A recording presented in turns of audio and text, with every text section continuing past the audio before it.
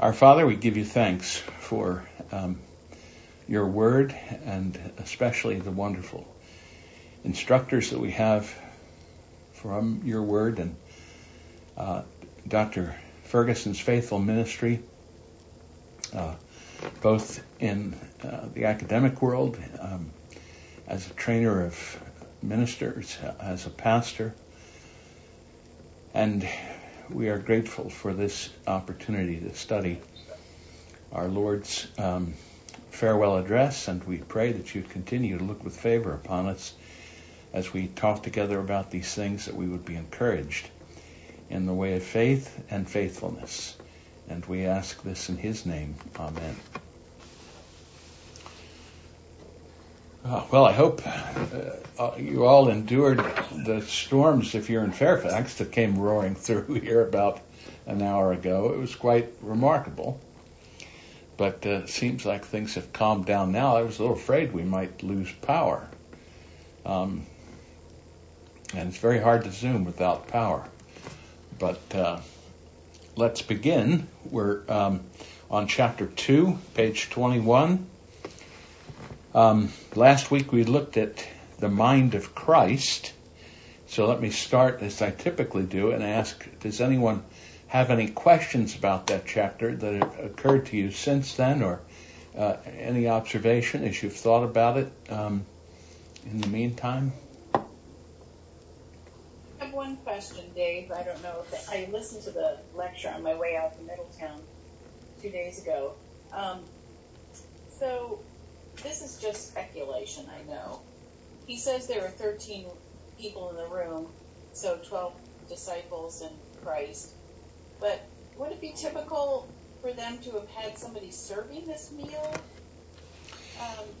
People coming in and out, or did they just drop it off like takeout? You know. I haven't a clue, but I think we could expect that there must have been some helpers that were actually seeing to the food. Okay. But on the other hand, I also expect that it was understood that this would have been a private meeting, given the circumstances of it being their celebration of the Passover. Yeah, I just wondered if anybody's done a kind of cultural study of that. I mean, it must not have been that rare of an occasion to have an upper room somewhere where they had meetings and things like this. I don't know.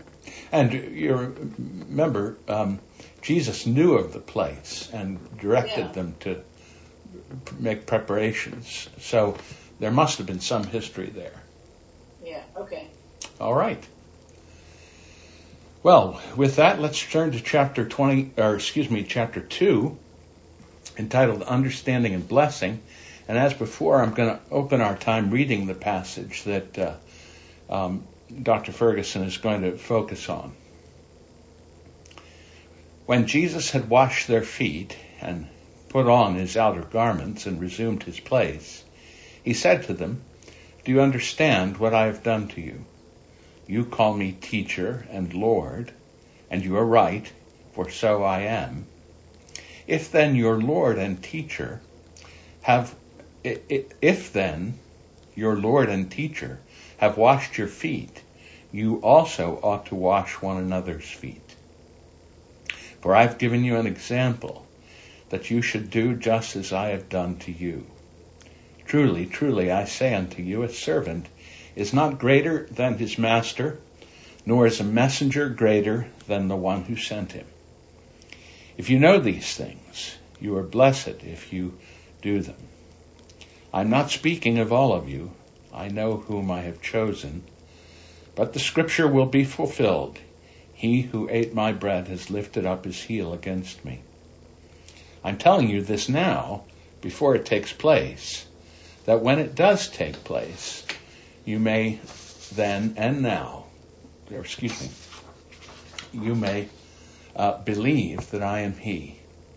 Truly, truly, I say to you, whoever receives the one I send receives me, and whoever receives me receives the one who sent me. All right, there's our passage. Chris, have you joined us? I had thought that you weren't going to make it. Just got back. Fantastic.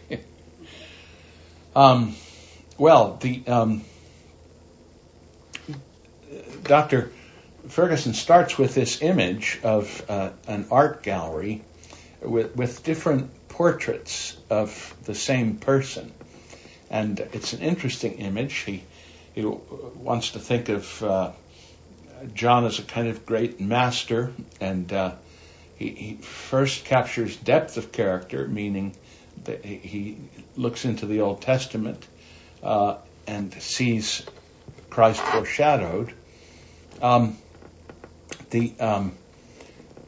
then he plays out the metaphor a little by noting that there would need to be more portraits than art galleries in the world could hold in order to contain all that there is to know about Jesus. And of course, he's playing off the very last verse of John's Gospel about books, that there were many more things that could have been written about Jesus, and the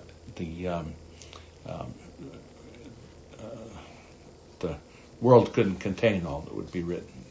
There's so much to grasp. Dr. Ferguson plays that out by bringing both chapters we've looked at now under that one rubric. So the portrait from chapter 1 is Jesus as Savior, and the incident of foot washing becomes a way of unfolding what will be for Jesus to be a Savior. And then the second portrait, the one we're taking up in the chapter, is the same incident, but with a different object in view. Jesus here now is the example. And so we're going to look at the foot washing again, but now from the point of view of how this acted parable, as Dr. Ferguson puts it, carries implications for their lives. And you recall there's a dynamic here. They don't quite get the first portrait. They don't quite understand all that the foot washing meant for revealing Jesus as Savior. But on the other hand, Jesus seems to think that they should get, at least out of the foot washing, the idea of him as their example. And he wants to look at Christ's concern that they have a proper understanding. So that's the first segment near the bottom of page 23. He wants them to get it, that there's a connection between what he has done and what they're going to do. And the point is that for Jesus, understanding is a first and essential step to getting to the place of doing. He says that transformed Christian living lies, this is at the very bottom of 23, transformed Christian living lies not primarily in our affections, that is, in the things that we love, or our emotions, the way we feel about things, or our instincts, or even our will. Christ will gradually transform all these things, but he does so through our understanding of the gospel. That's the first focal point here then. That truth affects the way we think, and then all else follows from that. That the gospel fuels how it is that we understand how we should live.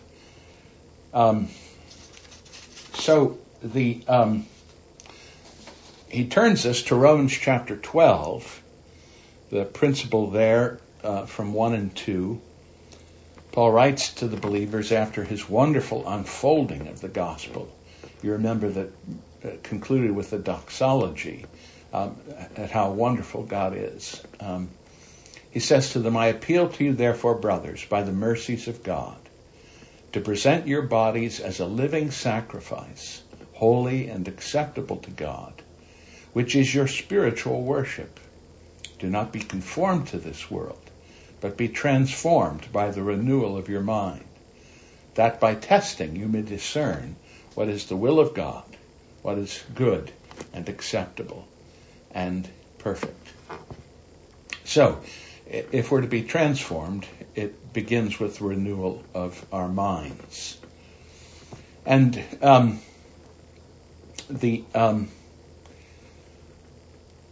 he wants to show us a contrast between how we might understand faithfulness generally to what is coming to us through the foot washing instance. So he brings up the golden rule, that many people think of that as the test for Christian living. And Dr. Ferguson notes that Jesus taught a positive version of it in Luke 6:31. As you wish that others would do to you, so do to them. We should love our neighbors as ourselves. But here's the critical point, I think, in what he's trying to say. The sentence in the middle of that paragraph, beginning in the middle of that paragraph. Jesus is not giving a lecture on ethics here. His golden rule is not a piece of moral advice disconnected from himself. In other words, to think about the Christian life as being embodied in certain precepts that one understands and seeks to have as a guide for your life is to miss the reality of the Christian life as Jesus has called his disciples to it. Because there aren't precepts that are somehow disconnected from Jesus himself and our relationship with Jesus. We learn what those precepts mean by seeing Jesus live. And we learn the power to follow them by feeling the Spirit of Jesus at work in our lives. And that's absolutely crucial to grounding how we live in this world. And if we allow our ethics to become abstracted from Jesus, we really lose the power of it in that twofold way, both seeing what they mean in a real life, his perfect life, and knowing his power at work in us to do as he's called us to do. Dr. Ferguson nicely ties that to Rock of Ages, surely one of the great hymns of the Christian faith, that Jesus is a double cure. That is, that he frees us from both the guilt of our sin and the power of our sin. And freed from guilt, then, we're freed to live well unto God. And freed from the power of sin, we're liberated to take up our cross and follow him.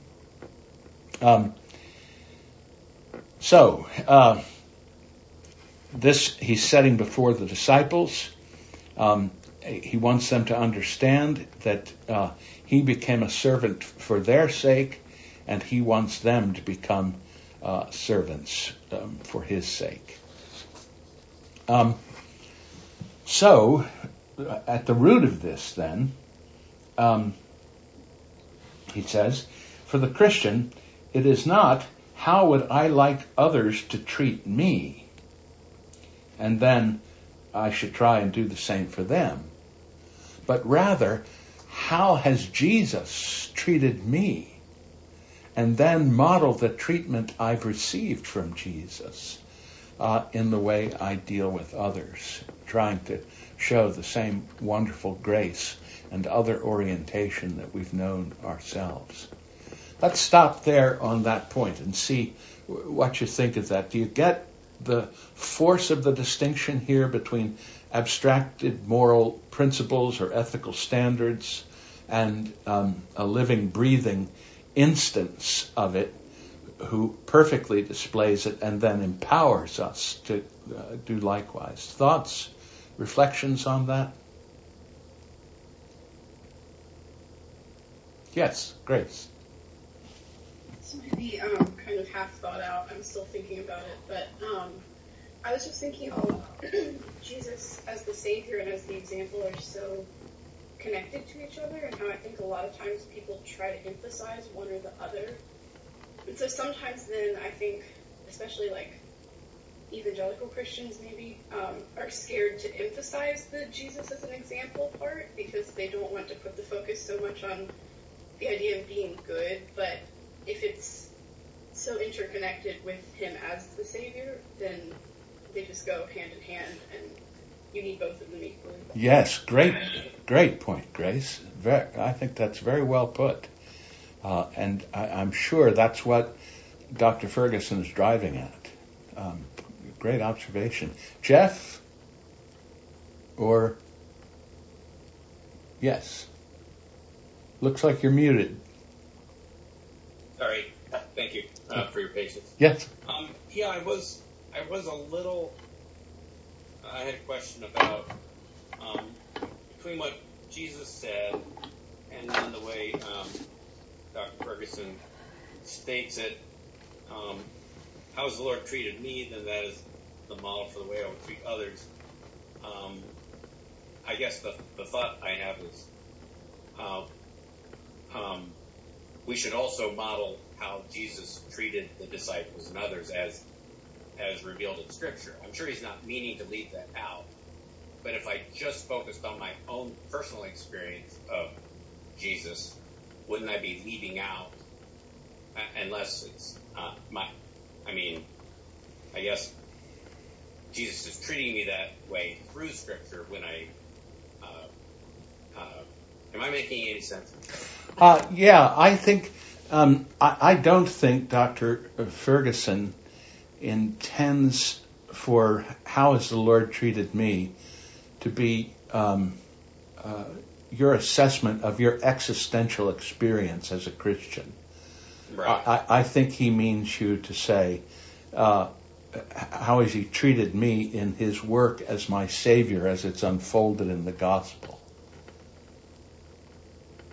Okay. Does that... So, is that to be contrasted with the very physical, in the passage where he's washing their feet, he's also modeling, I think, in a way, the way we should treat others. Yeah. But remember, or at least what Dr. Ferguson is trying to show is that the Jesus that's a Savior that's portrayed in the foot washing, and the Jesus who's an example that's portrayed in the foot washing, are one Jesus. And in fact, we're not going to get the significance of the example of the foot washing unless we get the significance of who he is as Lord and Savior. I think I get it. Yep. Thank you. That was helpful. All right. Great. Thanks, Jeff. I'm glad you brought that up because I see now how it could have sounded like that this are merely existential reflections about my own lived experience right now that are supposed to be a guide to me about. Thank you. Yeah. All right. Good point. Any other thoughts? Yeah, Dave. So I think this fits in with also people who hear sermons about Christianity, maybe all of us to a certain extent in our growth in Christ, and we hear a sermon and we think, I've got to write down that rule. That pastor just told me a rule about Christianity. So we have all these rules. But if we approach it that way, we become Pharisees. We could, yes. I mean, we could. Yeah. Because then it's just a list of things you can do and you can't do, even if they haven't penetrated your heart of on what that means to follow Christ. Right. And on the other hand, so then I think, as we see in Scripture, the Pharisees become unmerciful. They're very judgmental. Right, right. And that to remember, as Christ shows, that his mercies are new every morning, as opposed to us who our grievances continue from day to day, instead of being new every morning. Right. That whole thing. And I think what you just said about our existential experience, it becomes kind of pathological sometimes. It can, yes. That I misunderstand what he's doing providentially, and so I become judgmental of him, and then I expect the next thing is to be a punishment that's going to happen. So some stupid,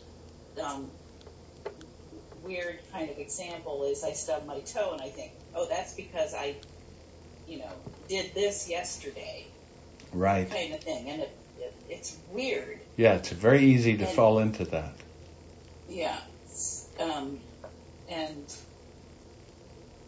this, what Ferguson is saying is just really, I think what is that we go through those, we have to get through them we can't get stuck in them and make that our life. We have to get to know Christ in our hearts and to understand that he knows our weakness. He's merciful to us in our weakness, and he continues to love us and wants us to know him better. Yeah, yeah. And in a host of ways, his care for us shown in the Scripture are models for us. We're looking at particular one, but take forgiveness. I mean, we're to forgive as we've been forgiven. That's an extraordinary challenge. Yes. But yeah, great. Steve, are you trying to get a word in? Yeah, I wanted to maybe pull on the thread Jeff had a little while ago. So when Ferguson says at the top of page 25, how has the Lord Jesus treated me? I guess I never took that as kind of a subjective thing. And maybe I'm thinking about this wrong, but I look at Jesus, for example, never physically washed my feet. Jesus,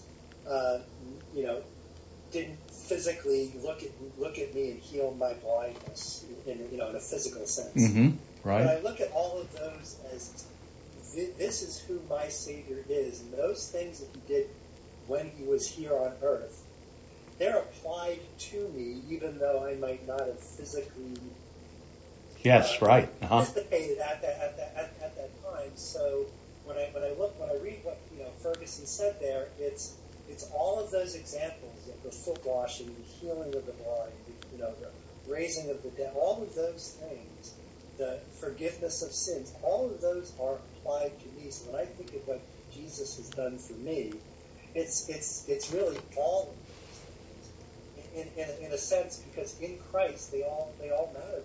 Yes.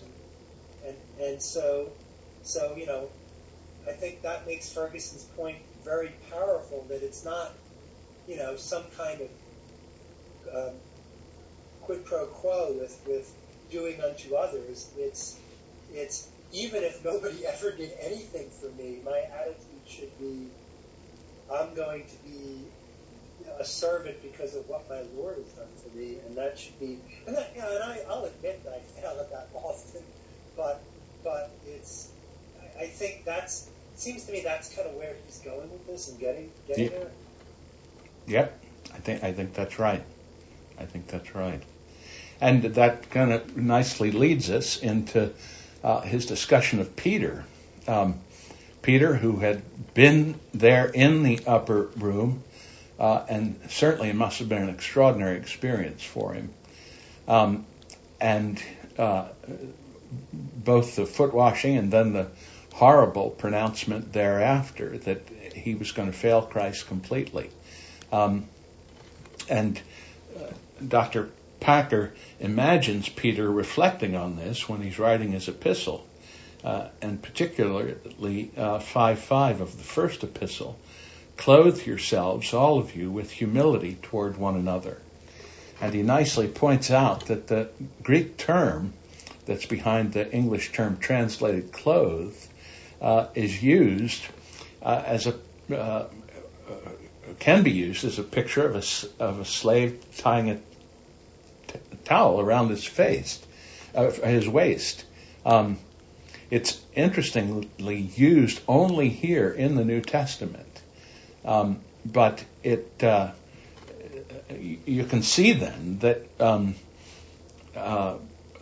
the calling that Peter brings out of that experience is that every believer ought to clothe themselves in humility, ready to do the work of a servant. And that Jesus is our example in that. And he notes in 1 Peter 2:21, again, that and this is very nice. The Greek word, he reminds us, we can see it's our word grammar comes from it.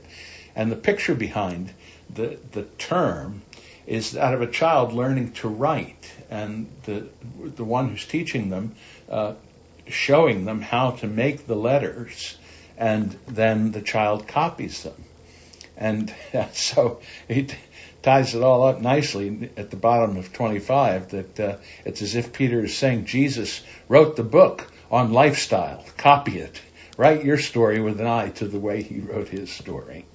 And in fact, that's what he gave us, his Spirit, to work within us, to want to do just that, is to write a story of our own that follows his handwriting illustrations. Other thoughts on this? Well, at the top of 26, we start a section entitled Understanding Who Jesus Is. And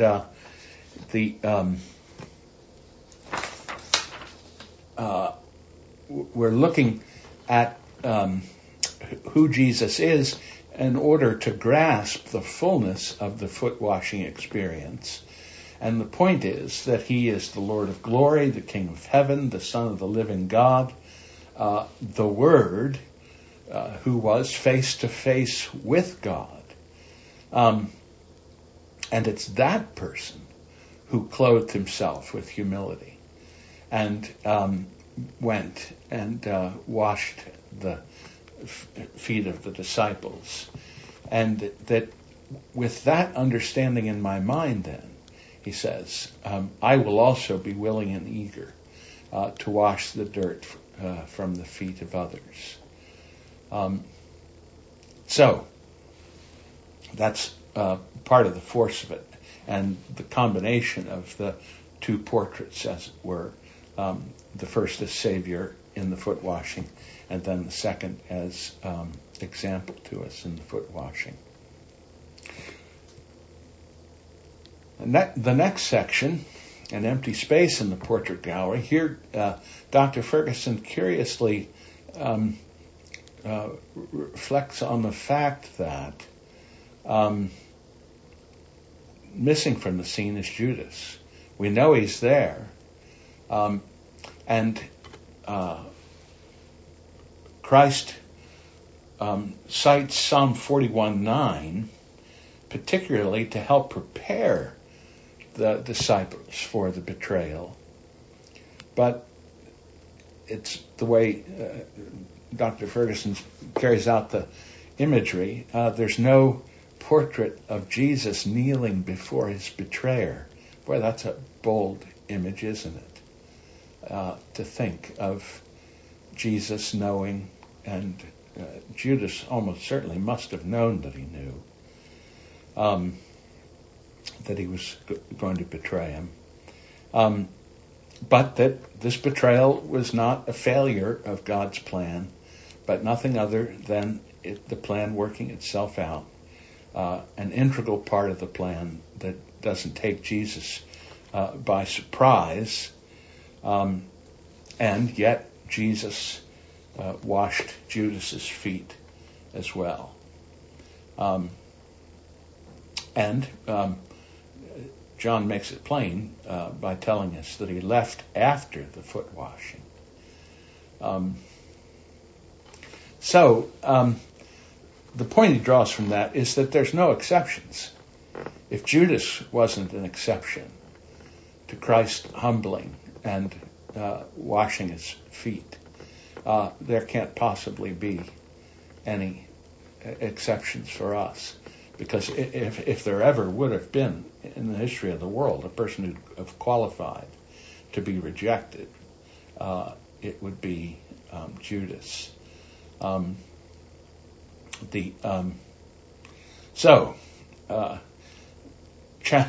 Understatement of the day, challenging though this may be, there's nothing complicated or complex about it. Challenging, seriously challenging. But the point he's making is that it's simple in another sense. These aren't complicated things. It's a simple care of one person for another. And taking that as an opportunity for me to be humbled and love and follow in his example.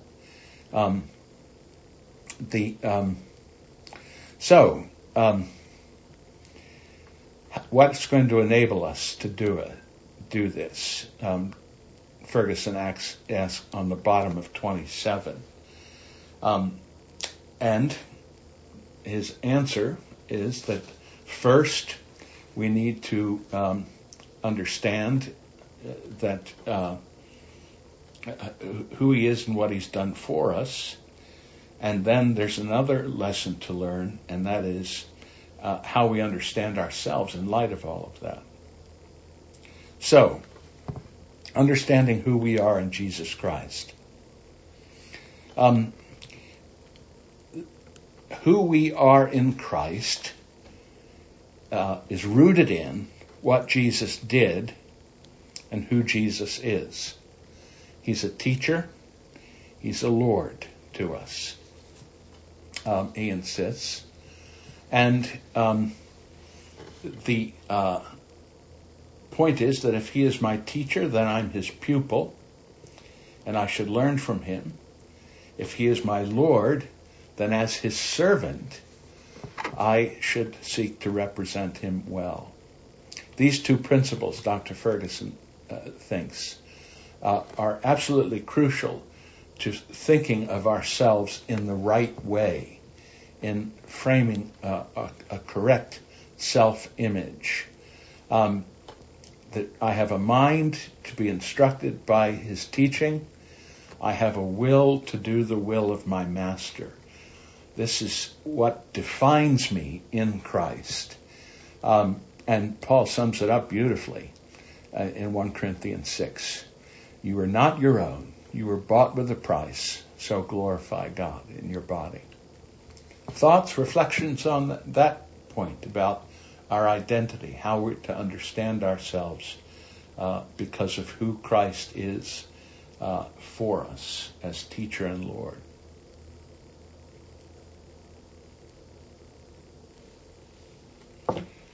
All right. Well, I have a question. Yeah. I don't know exactly how to phrase it, but so would Judas be considered, as a person of the world? You know, we think of ourselves as Christians, and so here's Christ with his disciples, and they're all followers of Christ, except for Judas, really. He was not a real follower, right? And so... Well, he was a real follower, if you mean by did he live the life of a disciple. But I mean, in the sense of true follower. Yeah. If you're saying was his heart given over to Jesus Right. in new life, but don't lose sight of the fact that, well, if we go no further than Peter had huge misunderstandings about what it meant to be a disciple.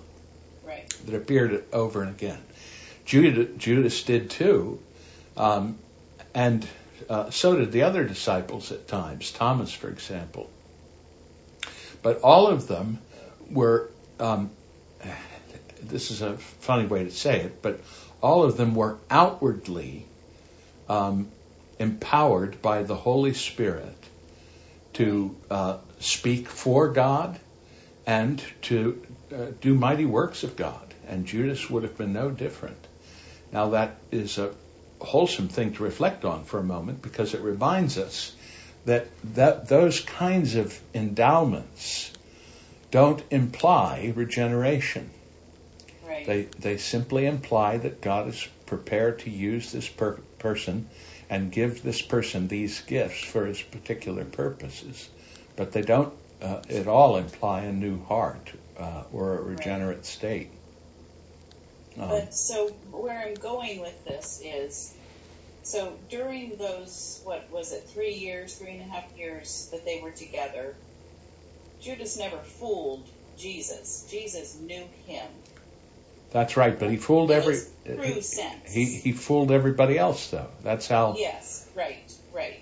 And so, but we see in the Christian church in every era that Christians are afraid of the world, and so they remove themselves from the world, thinking that's the Christian way. Some do. Right, some do.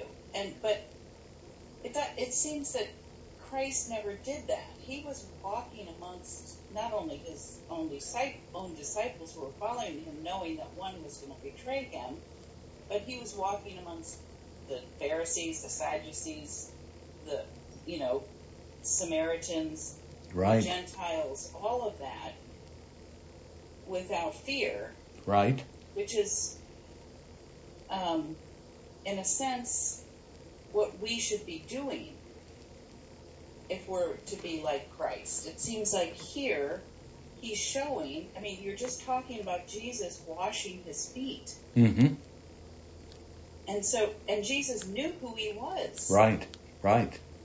Yeah. So this should give us a sense of who we need to be in the world. Right. Okay. Yep. Absolutely. Okay. Was someone else trying to get my attention? Yeah, Dave? Yes. Yeah, this is Ingrid. So, just following up on what Jenny was saying, I think being in the world, and I think many of us through betrayal in our lives, and I think what Jenny was saying, we tend to remove ourselves sometimes, some of us. And certainly when someone has betrayed us, betrayal often ends relationships. Yes. And so as someone who has been betrayed, as Jesus was betrayed by Judas, Jesus was still obedient to the Father and washed his feet. Yes. Yes. And that's remarkable. God.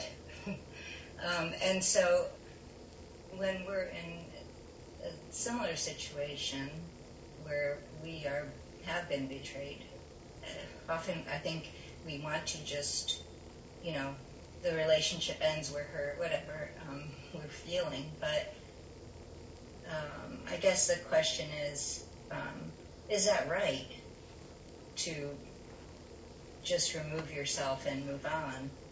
Or is it right to, continue a relationship with that person, which would be, I guess Jesus is demonstrating that he didn't remove himself, and he continued to serve even the person who would betray him. Yes, I think that's right, Ingrid. Now, circumstances will change from case to case, and those circumstances may make a difference as to how it works out. But the heart orientation is exactly the same. The readiness to be a sacrificial servant on behalf of someone who doesn't deserve it. Mm-hmm. Okay, thank you for that. All right. Well, so that passage in 1 Corinthians 6 then leads us into the section entitled "We are bondservants of Christ."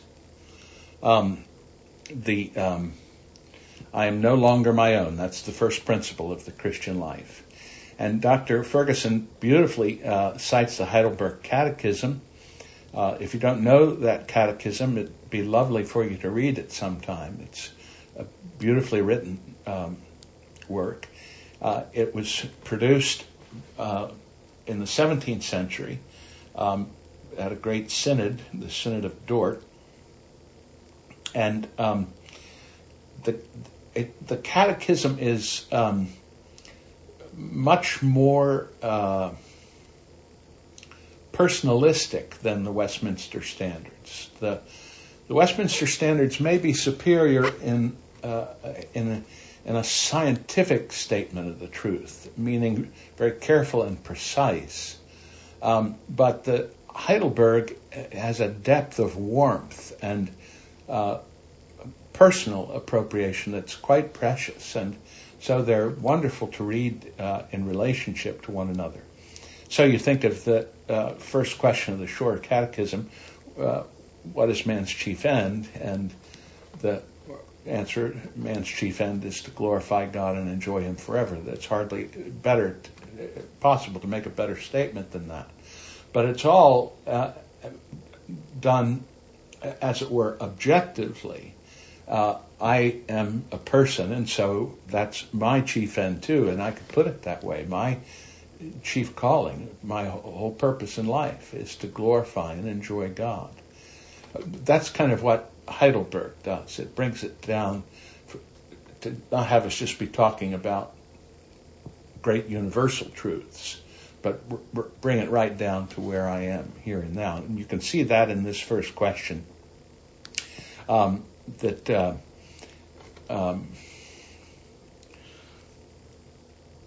I, with body and soul, both in life and death, am not my own, but belong to my faithful Savior, Jesus Christ, who with his precious blood has fully satisfied all my sins. You feel the beauty of that as a personal expression of faith. And that's the point then, a new self-image. And at the top of 30, Dr. Ferguson puts it nicely. You're a happy bondslave who's discovered that service is perfect freedom. So bondslaves of the Lord. And he illustrates this in the lovely incident. He's at a wedding reception, and you've seen these incredible ladies typically that carry these gigantic trays full of dishes away from an event, and horribly dropped the entire tray. And Ferguson said to himself, to his compatriots, someone should help her. And the fellow looked at him and said, well, aren't you someone?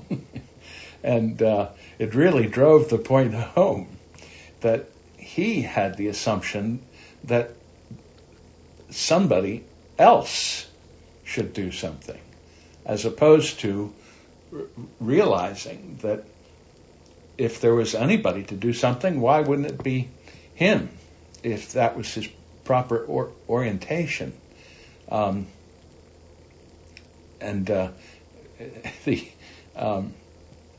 He thinks of the Lord reflecting on this and saying, well, have you forgotten who you are? I was at the General Assembly, and it was during one of the worship services, and of course there were huge sections of people, row after row, and they were having a terrible time staffing the event for all the COVID things and other reasons. And so they were collecting an offering, and it was chaplains typically, so they were in uniform, you could tell. And there was not a guy on the other side of this long row to get the bucket. So the poor guy would run back and forth behind the rows to get to the other side to get the buckets. And, I'm sure everybody was looking. And one of the, purported big guns of the assembly jumped up, ran over there, took the bucket from the guy, and went around the other side, and he just went all the way up the rows with them all. And it was, I think, a beautiful example of what Dr. Ferguson's talking about, that every one of us knew somebody should do something.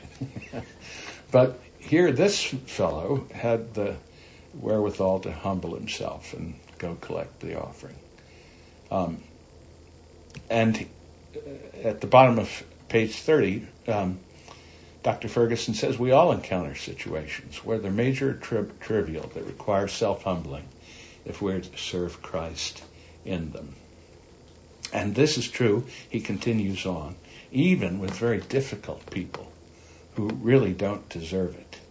And the fact is, and he brings it home to us in the illustration, Simon didn't deserve foot washing. Judas didn't deserve the foot washing, and I don't deserve foot washing. But the Son of God stooped down to lift us all up. And we're now not our own. But we begin to think like Paul. We are ready to share with you not only the gospel of God, but ourselves. We are your servants or bondservants for Jesus' sake. And it's so powerful the way every one of the apostles not only got that point, but lived that point and lived often to die for being servants of Jesus for the sake of the people of God. Thoughts there?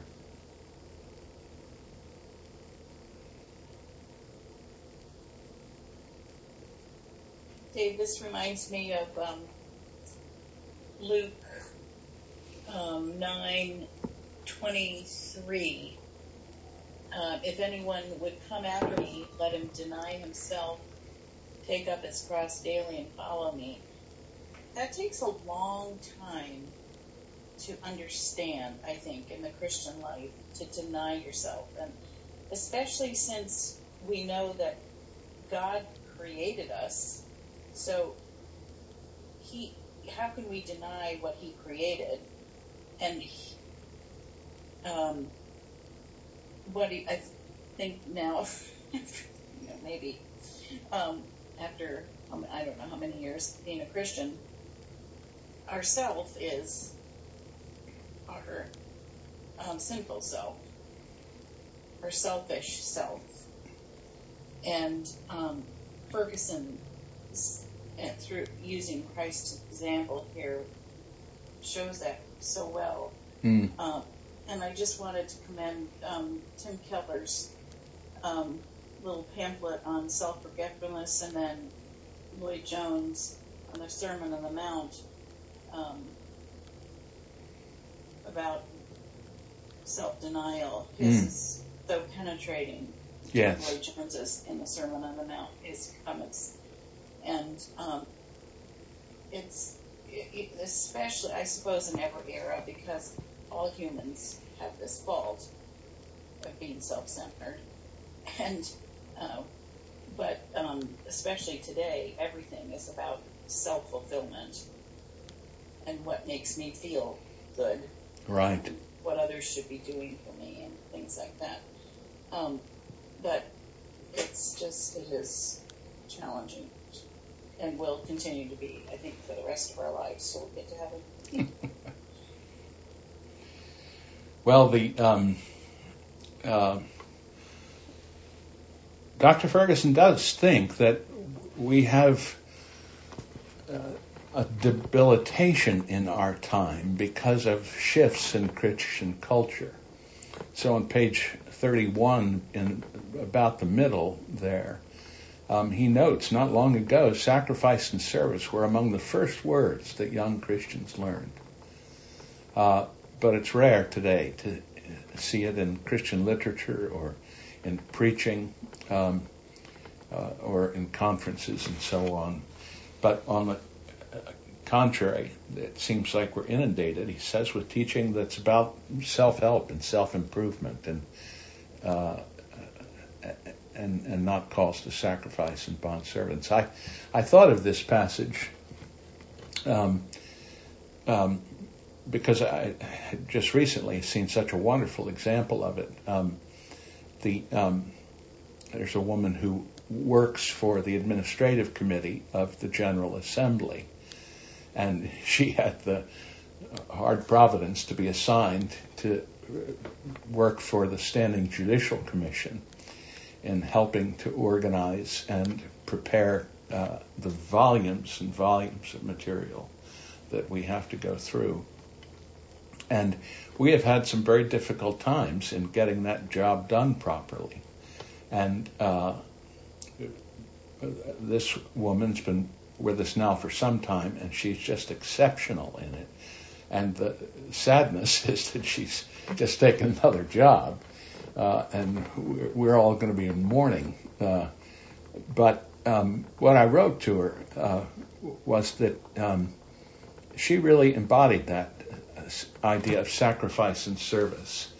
And I've had to chair a number of panels. And I've mentioned before, we have huge amounts of paper because we're an appeals court. We don't judge cases in and of themselves. We judge the records of cases that are brought up to make sure they're in conformity with the law and so on. And the way a record is produced is that every paper in the lower court that is relevant to that case, all the immediate papers that were a part of it, and then any other papers that were relevant to it, all have to be put together by the stated clerk of the presbytery, and he sends that up to the assembly's office. Now, stated clerks are not full-time jobs, and usually the clerk is a little bit ticked that he has to do it because it's a huge job, and he probably is not real happy about the litigation going on. So,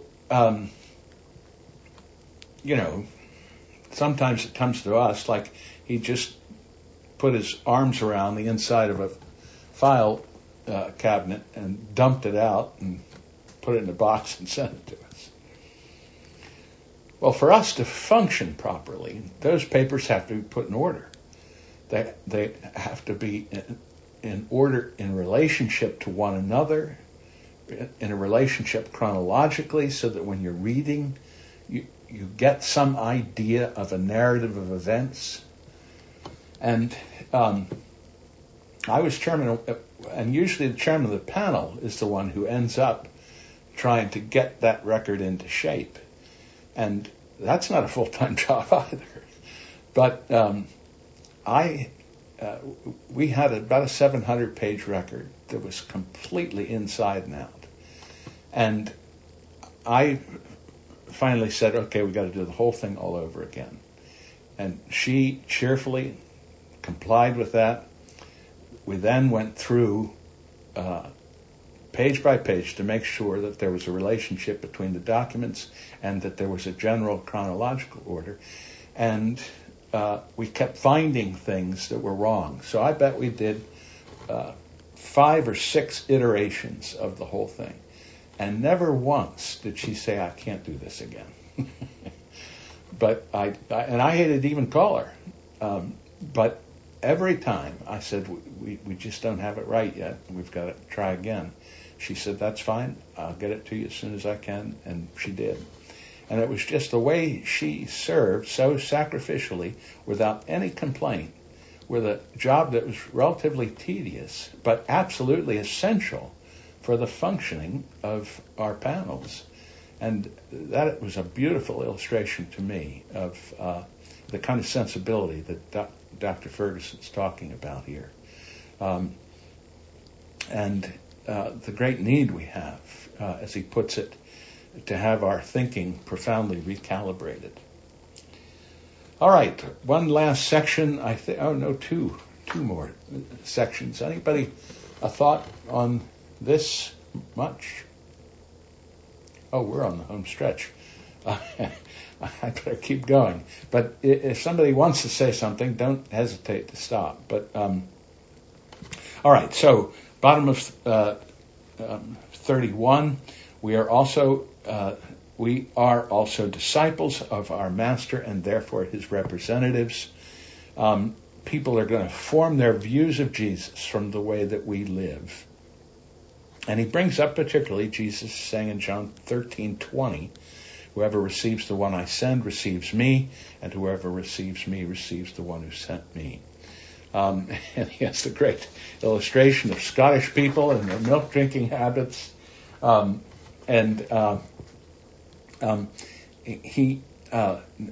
a great image, I think. It says that people notice the atmosphere of our lives.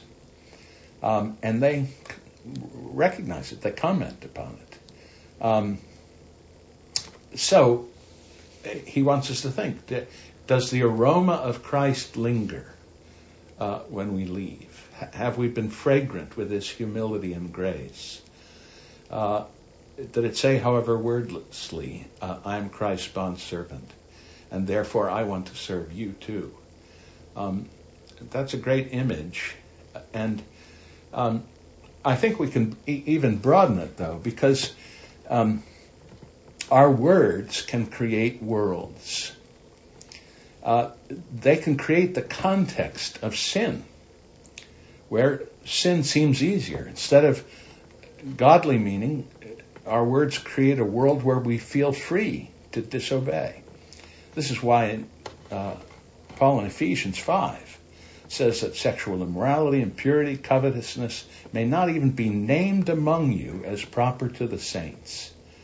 Because as you name these things, as if in some way proper or fitting, you create the verbal context where you feel free to so act.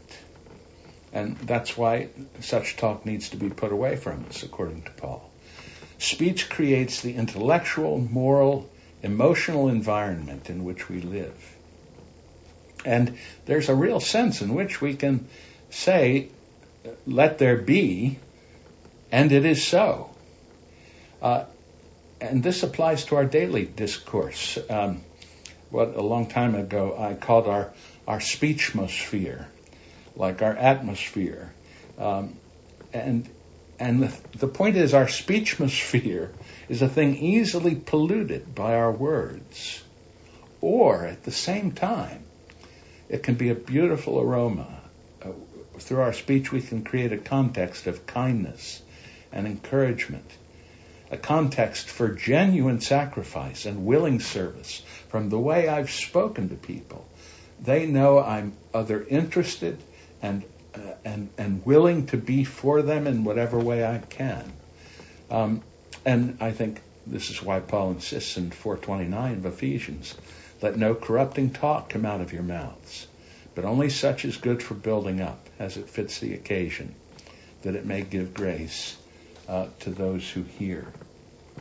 And so I think that's a very powerful image for us, that we think of what atmosphere, by our words, by our actions, have we created Is it the sweet fragrance, the aroma of Christ, or is it something repugnant? Quite a challenge. Again, Dr. Ferguson follows up. Challenging, yes. But then the idea of blessing. If you know these things, blessed are you if you do them. And so he wants us to think of ourselves regularly as servants for Jesus' sake, realizing that this is the way of blessedness. And he discusses a little bit the notion of blessing as it's found in the New Testament. But I think we'll conclude here at the bottom of page 33. He says that the blessed life, it involves being set free from our obsession with ourselves and the merely temporal, and learning to open our hands to God, allowing everything that we have held too tightly to drop out of them. We can then receive Christ and every spiritual blessing in him with both hands. I think that's a beautiful place to end. And any questions or comments or reflections on any of this before we conclude the evening?